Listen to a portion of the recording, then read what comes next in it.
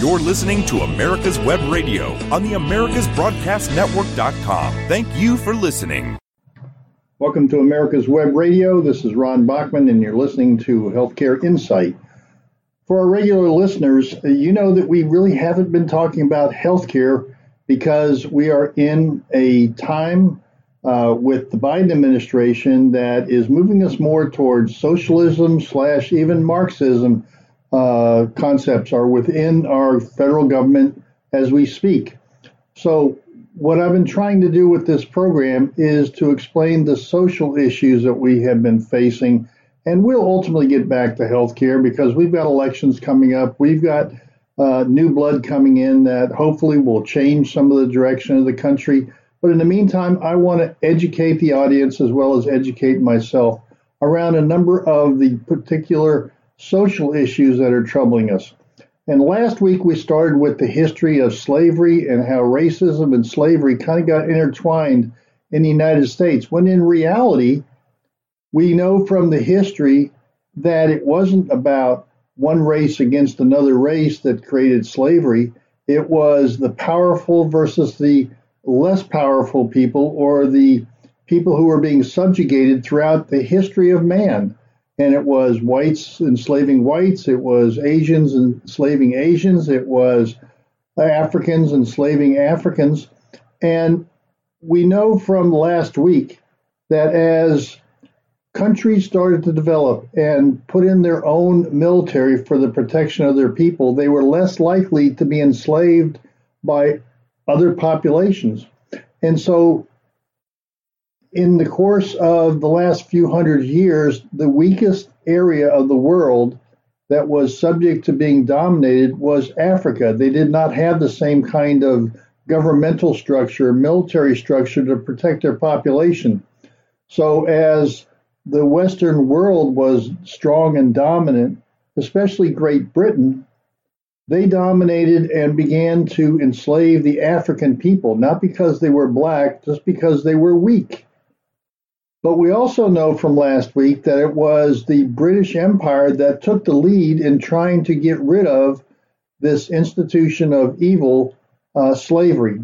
And so I want to go back to Thomas Sowell's book, The History of Slavery, to again emphasize the history, the cultural changes, the way slavery was ultimately defeated, not by some great war as we had in the United States, but by worldwide the power of the British government and what they were able to do in stopping this evil as developed in their culture and their politics, that slavery was anti-Christian, was anti-human, that we all have the right to live in peace, regardless of whether we're from a weak culture or a strong culture. That kind of domination that occurred throughout our history of mankind just was not to be allowed anymore.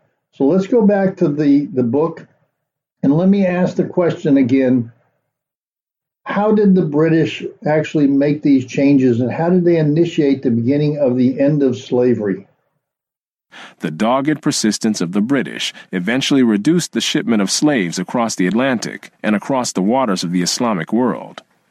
Although the French flag was for many years widely used as protection from the boarding of ships on the high seas by the British Navy, even by slave traders who were neither French nor authorized to fly the French flag, eventually France itself turned against slavery, outlawed the institution, and sent some of its own warships to patrol the Atlantic off the coast of Africa to intercept and deter the shipment of slaves to the Western Hemisphere.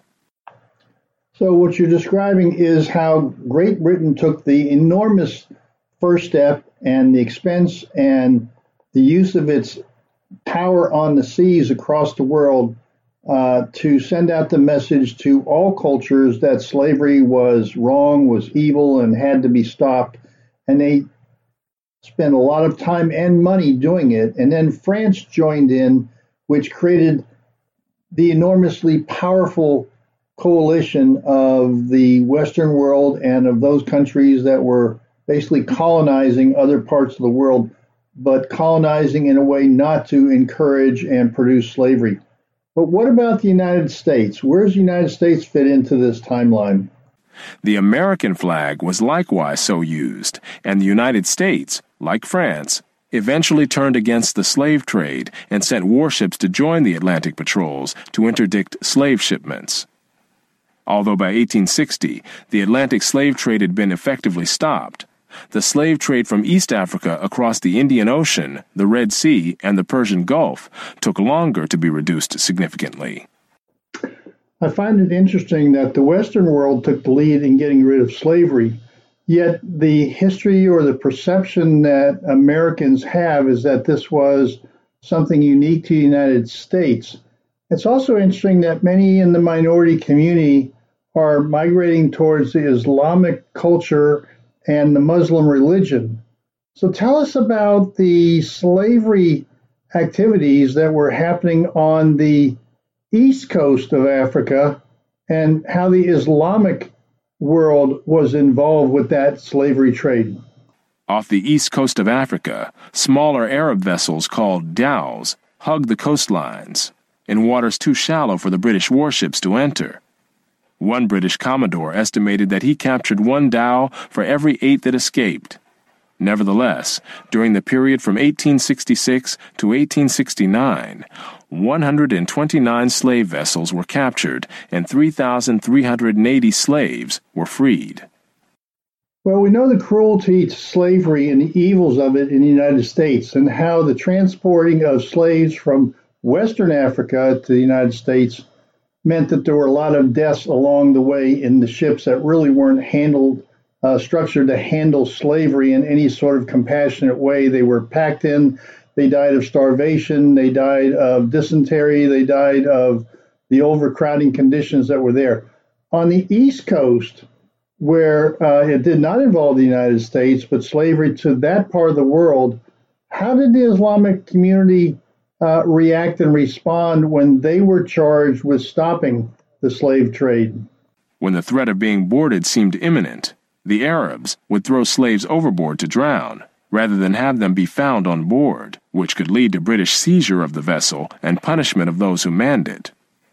The worst that could befall the slaves was when the slaver was overhauled by a British cruiser, and they might then be flung overboard to dispose of all evidence. Arabs, when pursued by an English cruiser, cut the throats of 24 slaves and threw them overboard.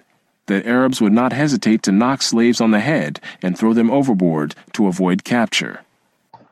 It's always amazing to me to hear stories of man's inhumanity to other men. How it can possibly be that we treat other human beings, let alone just other living things, animals, we treat them better than we do humans in our history.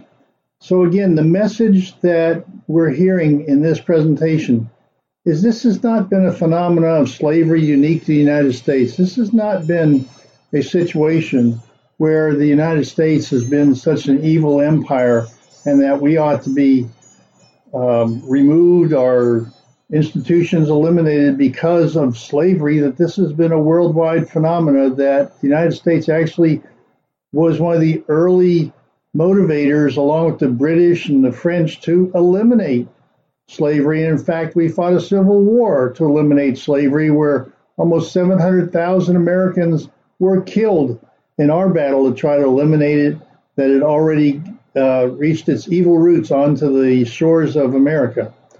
So give me another example of the man's inhumanity to other men on the eastern side of Africa again, so we know that this is not an evil that was unique to the United States. In another episode, the Arabs' ruthlessness toward the slaves was further revealed. When the Daphne's cutter captured a dhow with 156 slaves on board, many were found to be in the final stages of starvation and dysentery. One woman was brought out of the dhow with a month-old infant in her arms. The baby's forehead was crushed, and when she was asked how the injury had happened, she explained to the ship's interpreter that as the boat came alongside, the baby began to cry. One of the dowmen, fearing that the sailors would hear the cries, picked up a stone and crushed the child's head. So it's great to learn about what the British were doing on the high seas and how the man's inhumanity to man spread across multiple cultures, including the Islamic culture. Tell us about what you know and any stories you're aware of that happened on land in Africa itself as the slaves were being captured by other Africans and by the Islamic culture that was taking these slaves and then transporting them across Asia and India through Zanzibar. British missionary and explorer David Livingstone related a similar incident on land. One woman, who was unable to carry both her load and young child, had the child taken from her and saw its brains dashed out on a stone. Dr. Livingstone also reported having nightmares for weeks after encountering Arab slave traders and their victims. This Christian missionary shocked by the brutality of the Arab slave traders. Okay, the purpose of these stories, of this part of the history, is not to minimize what happened with the America's slavery history and the taking of slaves and moving them from Western Africa. It just shows that the trade in slaves was robust on the eastern side and the brutality and the horrors was across the world. So give us your perspective on how all this plays into the idea of American slavery. None of this means that the horrors of the transatlantic slave trade should be ignored, downplayed, or excused, nor have they been. A vast literature has detailed the vile conditions under which slaves from Africa lived and died during their voyages to the Western Hemisphere. But the much less publicized slave trade to the Islamic countries had even higher mortality rates en route, as well as involving larger numbers of people over the centuries, even though the Atlantic slave trade had higher peaks while it lasted. By a variety of accounts, most of the slaves who were marched across the Sahara toward the Mediterranean died on the way. While these were mostly women and girls, the males faced a special danger: castration to produce the eunuchs in demand as harem attendants in the Islamic world. Because castration was forbidden by Islamic law, the operation tended to be performed, usually crudely, in the hinterlands, before the slave caravans reached places within the effective control of the Ottoman Empire. The great majority of those operated on died as a result. But the price of eunuchs was so much higher than the price of other slaves that the practice was still profitable on net balance. Wow, it is both shocking and enlightening to know this history, that what some people call white guilt in the United States is guilt of mankind throughout.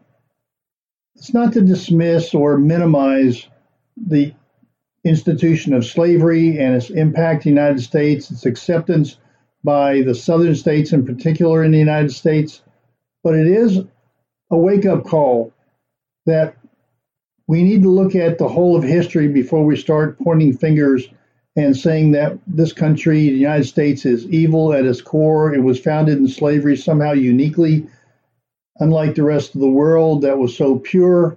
That's just not the case.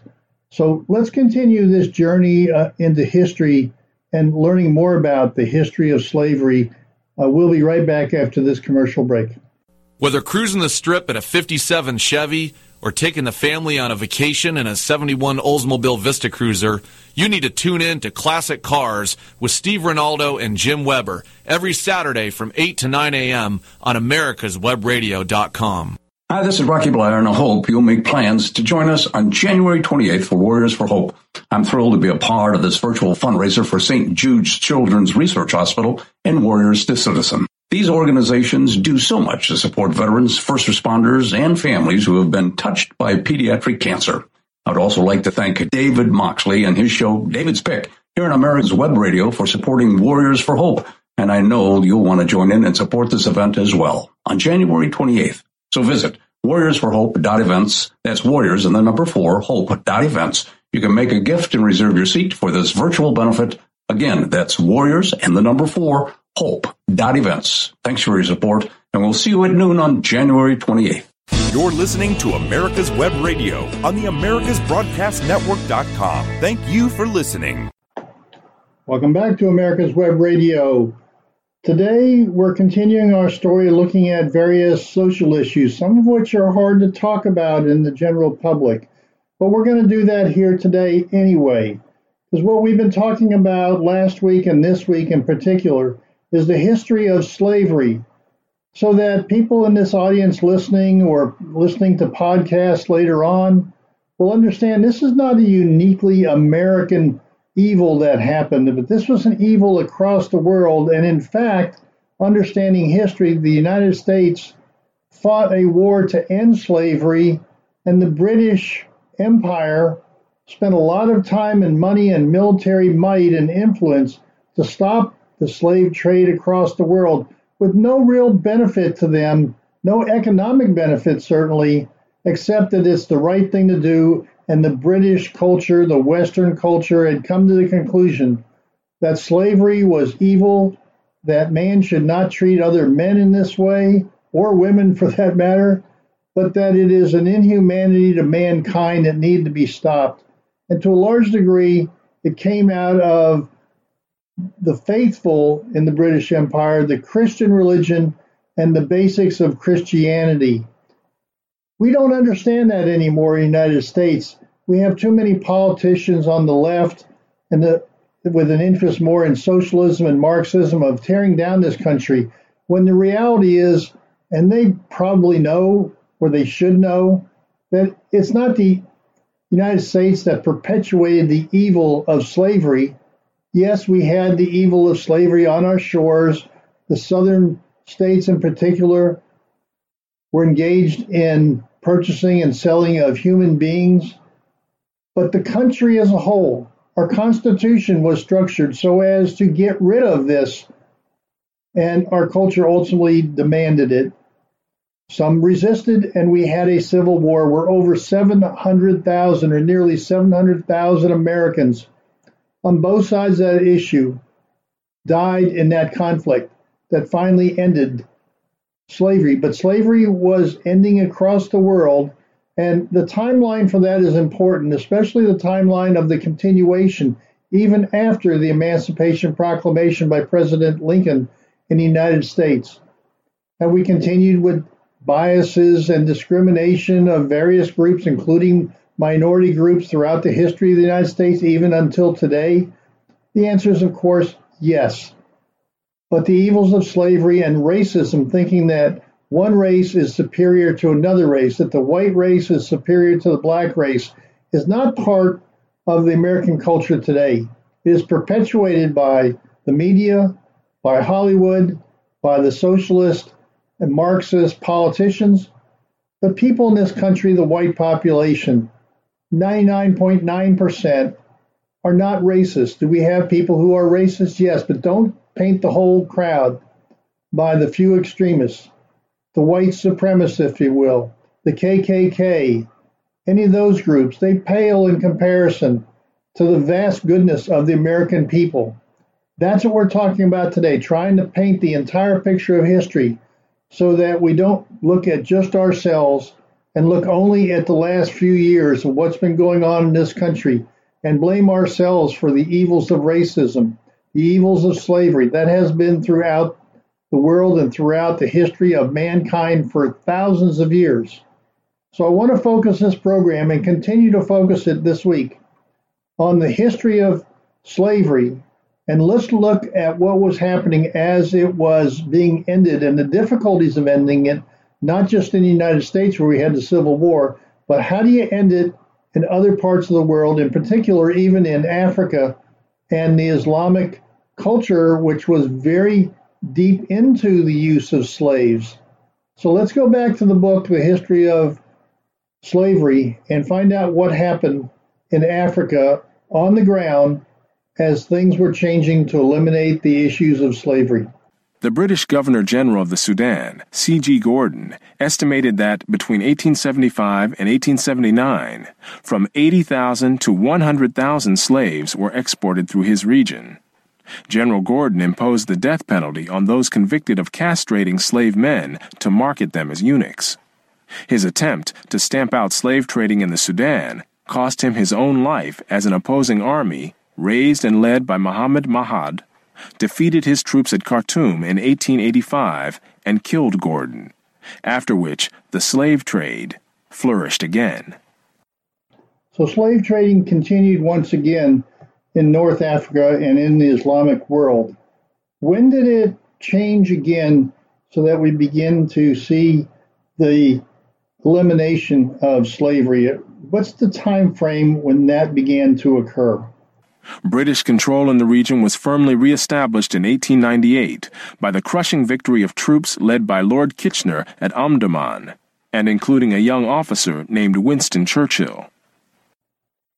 Well, now that's an interesting point of history, that Winston Churchill was heavily involved in the elimination of slavery on the African continent. You know, I remember the story about when President Barack Obama came into office. He had the bust of Winston Churchill removed and sent back to England, mainly because Winston Churchill was involved in the colonization of Kenya. Well, I've been to Kenya.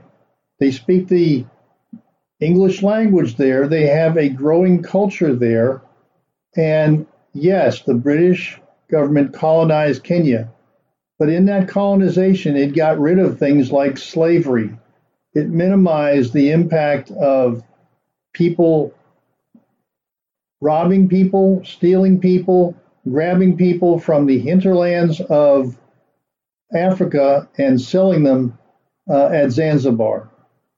So tell me a little bit more about this British attempt, including Winston Churchill's involvement in stopping the slave trade in the Islamic world. On the issue of slavery, it was essentially Western civilization against the world.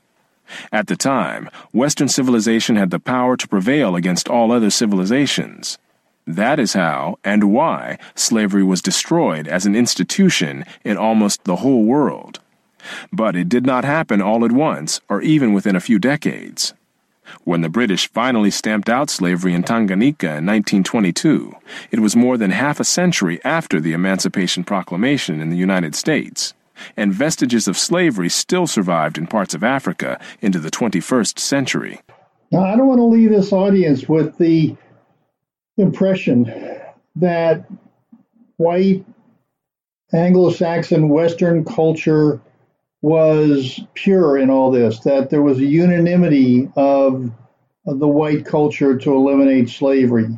There were pockets, substantial pockets, groups of people who were in favor of slavery for economic reasons, and I'm sure in many cases that there were racist intents as well. So tell us a little bit more about the coalition that was ultimately put together and the thought process of Western culture in eliminating slavery. How united was it? The unique position of the Western world in the history, and especially the destruction of slavery, need not imply that there was unanimity within the West on this institution. In addition to whites who defended the enslavement of Africans on racial grounds, or who opposed general emancipation on social grounds, there were many whites, and even blacks, who defended slavery as a matter of self-interest as slave owners. Although most black owners of slaves in the United States were only nominal owners of members of their own families, there were thousands of other blacks in the antebellum South who were commercial slave owners, just like their white counterparts. I don't understand. Now we're talking about blacks owning slaves. Now, I know that some Jamaican blacks own slaves. Our own Vice President Kamala Harris family owned slaves, but she's from the Jamaican black line, not the African black line. So tell me more about this that we don't hear about, or certainly don't want to, the media doesn't want to demonstrate any kind of evidence that blacks were slaveholders as well. And it's just a minority, I know, but it's an important part of the history, so that when we get into these discussions about reparations and eliminating racism in our institutions, we got to understand the whole history of slavery, and that it was not just the evil white person who owned slavery.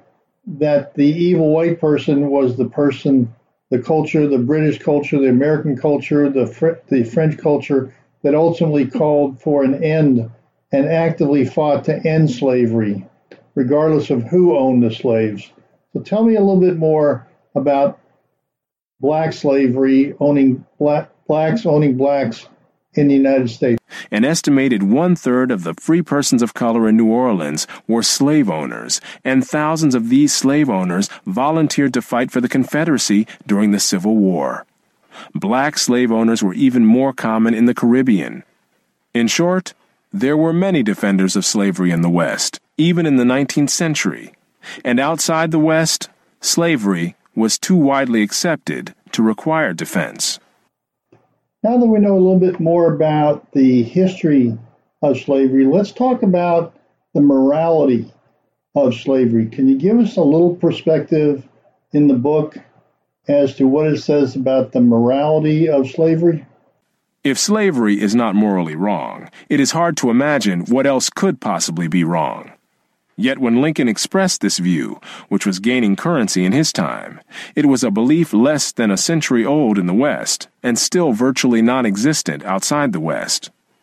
We talk about the immorality of slavery, but in the South, in the United States, were a lot of people using biblical passages to justify slavery, just like the Quran supports and encourages slavery in the Islamic world.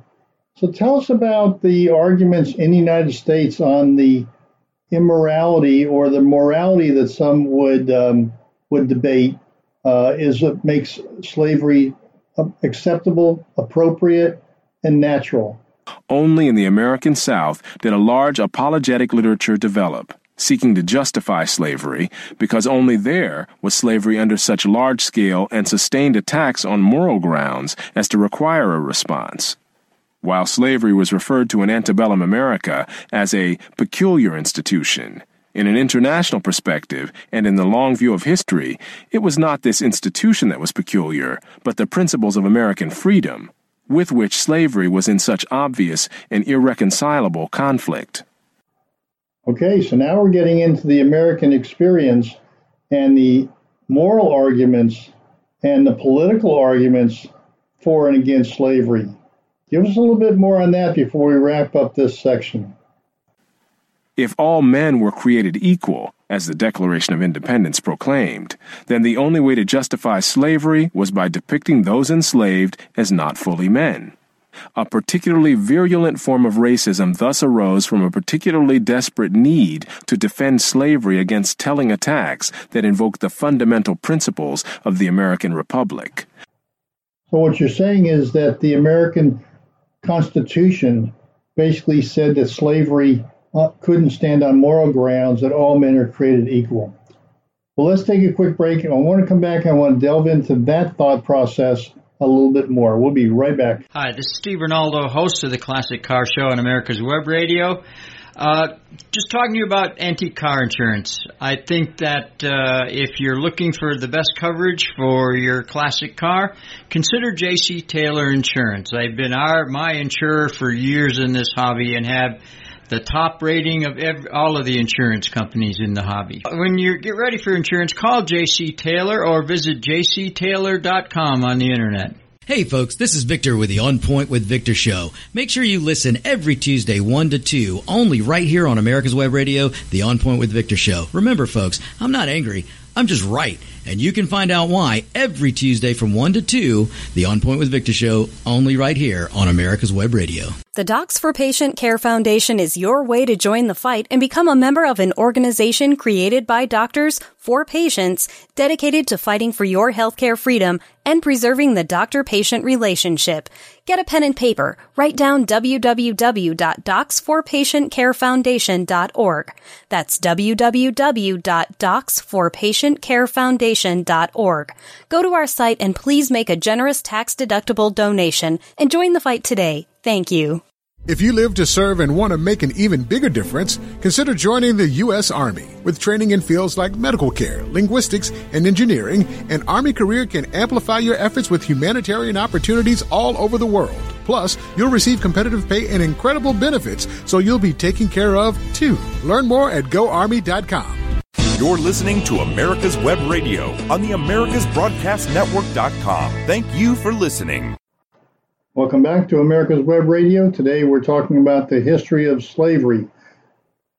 What we're learning here today, I think, is so important. I hope our audience is staying with us and listening to this timeline and the history of slavery in the United States and around the world. And there are some uniquenesses in the United States in terms of its history with slavery. And what we're learning is that our Declaration of Independence and our Constitution created a conflict with this institution of slavery. If all men are created equal, how could the United States countenance slavery? But was this the attitude of other countries that around the world? Let's look at South America and slavery and give us some perspective from the History of Slavery, the book, on what was happening in countries in South America as an example that might not have had the conflict because they didn't have our Declaration of Independence and our Constitution. Nowhere else in the world was slavery in such dire straits ideologically, and nowhere else did racism reach such heights, or depths, in defense of the institution. As a noted study of Brazil observed, the defenders of slavery on clearly racist grounds were as rare among public supporters of slavery in Brazil as they were common in the United States. Brazil was not a democracy, and so had no such ideological contradictions to overcome. In short, racism was neither necessary nor sufficient for slavery, whose origins antedated racism by centuries. Racism was a result, not a cause, of slavery, and not all societies that enslaved people of another race became pervaded with racism to the extent that the American South did.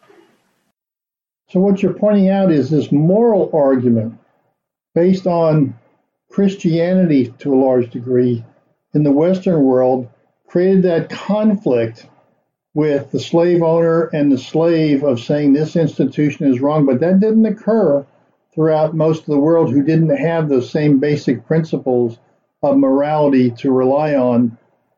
They didn't have those same conflicts. Is that what you're saying? The stark contrast between the slave and the free, which made slavery a moral issue in the Western world in modern times, was simply not there for most societies and for most of history in most of the world.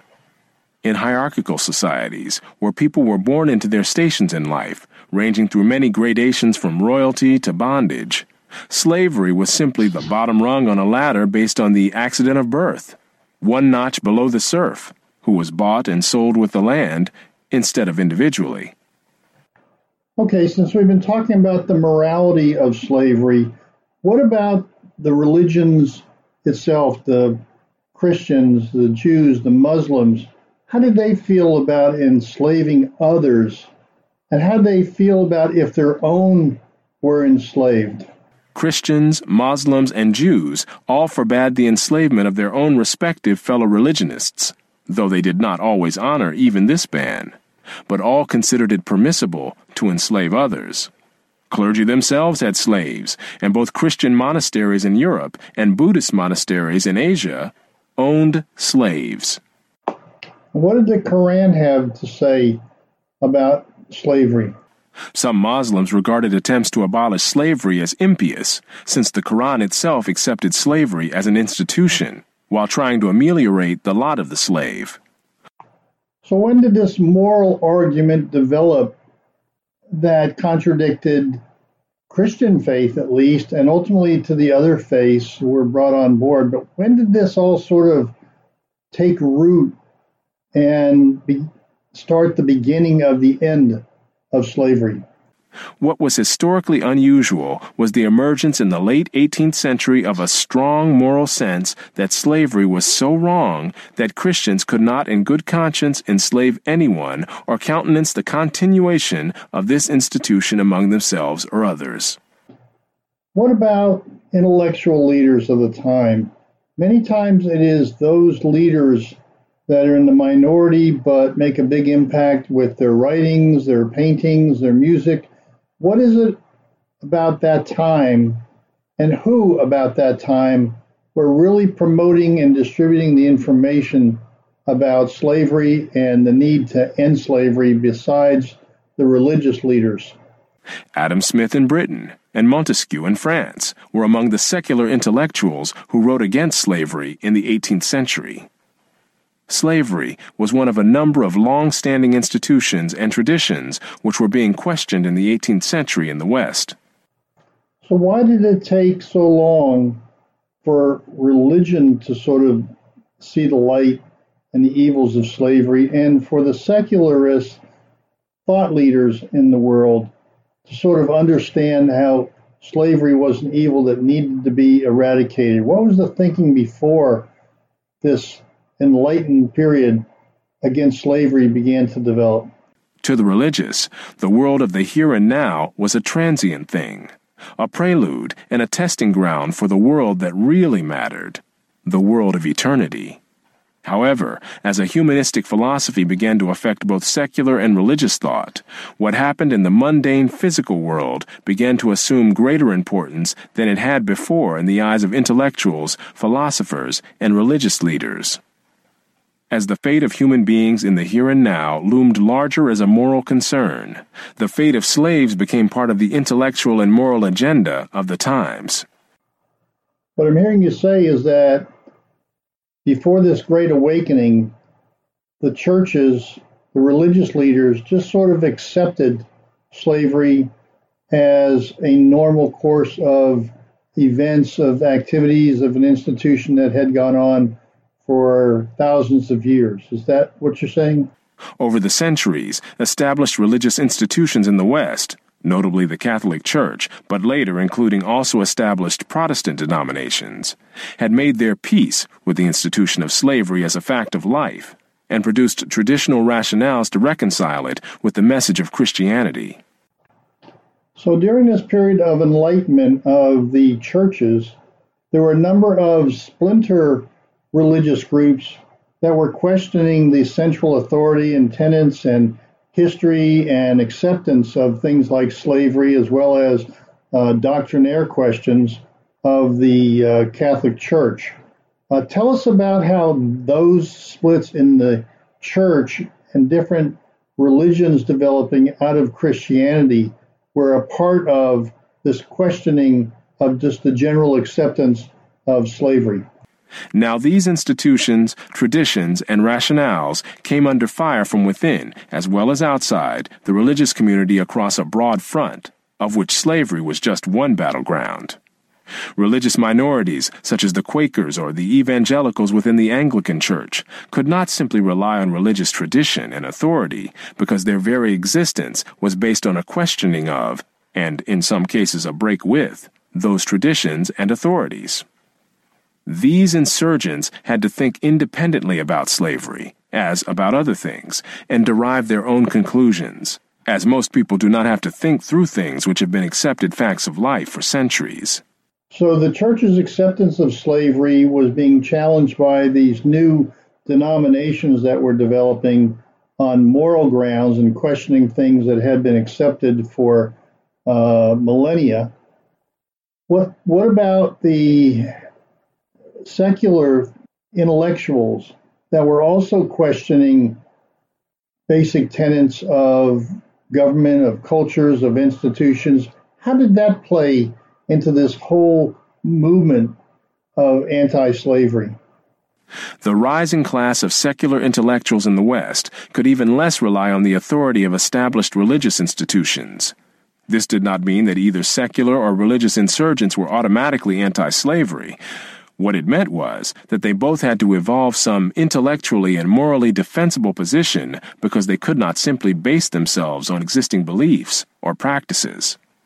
Different individuals resolved the issues differently, but out of this process came some who began to see slavery as an intolerable evil. I understand some of the early religious denominations that were anti-slavery were the Quakers. Give us a little bit of the history around the Quakers' evolution towards anti-slavery, and why? Quakers were the first religious group to find slavery morally intolerable, a threat to their own eternal salvation, rather than simply a temporal misfortune of others. Yet even the Quakers did not arrive at this conclusion all at once. In the 17th and early 18th centuries, there were Quaker plantation owners in the West Indies and Quaker slave traders operating from London, Philadelphia, and Newport, Rhode Island. As late as 1705, most of the leaders of the Philadelphia Quakers owned slaves. However, as anti-slavery sentiment grew among the Quakers, slave ownership among these leaders declined to 10% by 1756. Then, just 2 years later, the Philadelphia Quakers banned the ownership of slaves by its members. But the anti-slavery movement didn't really start in the United States. You talked about the Quakers in the United States and how they changed, but since it all really started in England, give me a little bit more of how the British Empire changed because of the religious views that were developing in Great Britain at the time, from both maybe the Quakers and the Anglicans. In England as well, Quakers were the first to require members of their congregations to cease being slave owners. Evangelicals in the Anglican Church, notably William Wilberforce in Parliament, joined the Quakers and took the issue to the general public with a decades-long political struggle to get the British government to ban the trading of slaves.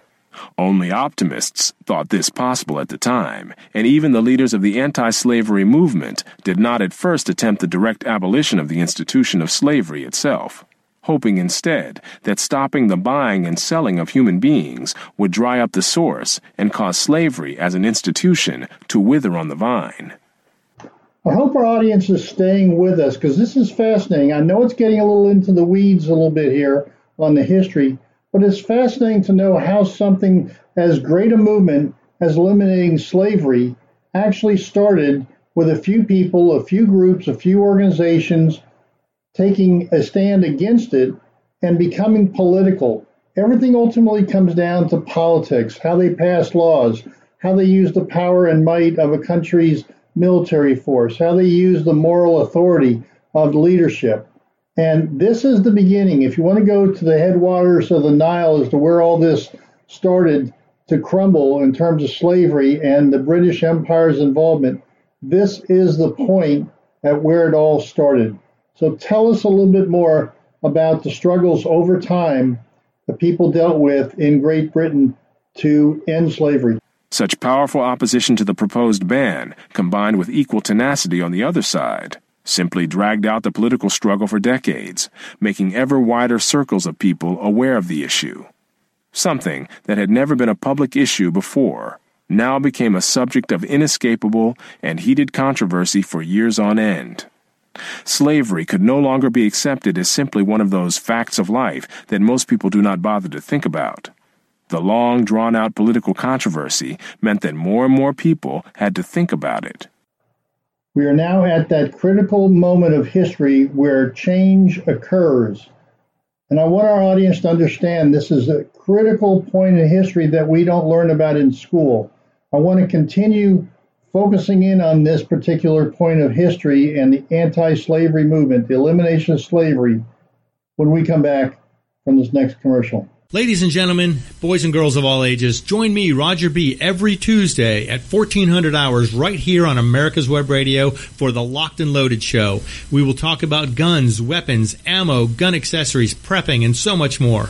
So be sure to join us every Tuesday at 1400 or 2 p.m. for Locked and Loaded on America's Web Radio. Hi, this is Rocky Blair, and I hope you'll make plans to join us on January 28th for Warriors for Hope. I'm thrilled to be a part of this virtual fundraiser for St. Jude's Children's Research Hospital and Warriors to Citizen. These organizations do so much to support veterans, first responders, and families who have been touched by pediatric cancer. I'd also like to thank David Moxley and his show, David's Pick, here on America's Web Radio for supporting Warriors for Hope. And I know you'll want to join in and support this event as well on January 28th. So visit warriorsforhope.events. That's warriors and the number 4, hope.events. You can make a gift and reserve your seat for this virtual benefit. Again, that's warriors and the number 4, hope.events. Thanks for your support, and we'll see you at noon on January 28th. You're listening to America's Web Radio on the AmericasBroadcastNetwork.com. Thank you for listening. Welcome back to America's Web Radio. This is Ron Bachman, and you're listening to Healthcare Insight. As we finish up this final segment this week on the history of slavery, it's important to sort of step back for a second and absorb what we've learned, and that is that over thousands of years, people have been enslaved in multiple cultures, basically the strong over the weak. And the last group that was weak because other countries developed over time and defended their populations. So the last group that was attacked for slavery was Africa. And it was not just the United States getting slaves from Africa on the western side of Africa, but the eastern side of Africa was exporting mainly through Zanzibar and other ports, but a large number through Zanzibar. I've been there. I've seen it. I've seen the statues, the commemoration of the slave trade over there, the evils of the slave trade from that side of the world, going into the Islamic world and going into India and Asia and beyond. Now what we have is we have a situation where we have been following that history, and we're down to where the anti-slavery movement actually had an impact in Great Britain. That's where it all started. And it's really important for this audience to understand this critical point of history, how a few people carrying a strong moral argument into the political world changed the entire world. It's a great lesson for us all to learn that from small groups of people with a strong moral argument can have a major change in the world. So I want to go back to the book again, The History of Slavery, and get a better feel for what was happening in Great Britain at this critical juncture, that the moral argument was being expanded. People are learning about slavery when they had never really learned about it, didn't have to face it. And people were in an Enlightenment period where they were questioning faith, they were questioning religion, they were questioning the government, they were questioning the foundations of the civilization they were living in to try to make it better, not to tear it down, but to make it better. And slavery was one of those areas that had to be resolved in the minds of these groups of people that were gathering force and arguments. It was a moral authority they felt they had, and it changed the world. So let's go back to Great Britain and the stories in the book as to how this actually evolved over time. The long, drawn-out political controversy meant that more and more people had to think about it. Eventually, such strong feelings were aroused among the British public that anti-slavery petitions with unprecedented numbers of signatures poured into Parliament from around the country, from people in all walks of life, until the mounting political pressures forced not only a banning of the international slave trade in 1808, but eventually swept the anti-slavery forces on beyond their original goals toward the direct abolition of the institution of slavery itself. Wow, talk about a lesson in history and the power of the people with a moral authority being able to change the world. Tell us more. Was this just a temporary phenomenon? We know now that it wasn't, but how did it go from these starting points that we just talked about? The politics of it, seems to me, was really the driving force that took it beyond even Great Britain and beyond the Americas to the entire world. Give us that background, if you would, please. For more than a century, these political forces were so unremitting that no British government of any party could ignore them. And even British politicians and colonial officials with no personal sense of a need to ban slavery were nevertheless forced further in that direction by political pressures. Not only were Britons forbidden to trade or hold slaves, the British Navy intercepted slave ships from other nations on the high seas, set the slaves free, and confiscated the ships. In this mega movement of anti-slavery that started really in Great Britain, after all the political debate, the moral debate, how did they have the power to sort of force this on most of the rest of the world? Only Britain's overwhelming power made this possible. And even then, not against a powerful nation like France. But only extraordinary political pressures at home made it necessary. Moreover, this was a moral crusade continually fanned by reports from British missionaries in Africa and elsewhere, as well as by anti-slavery sentiments from other sources.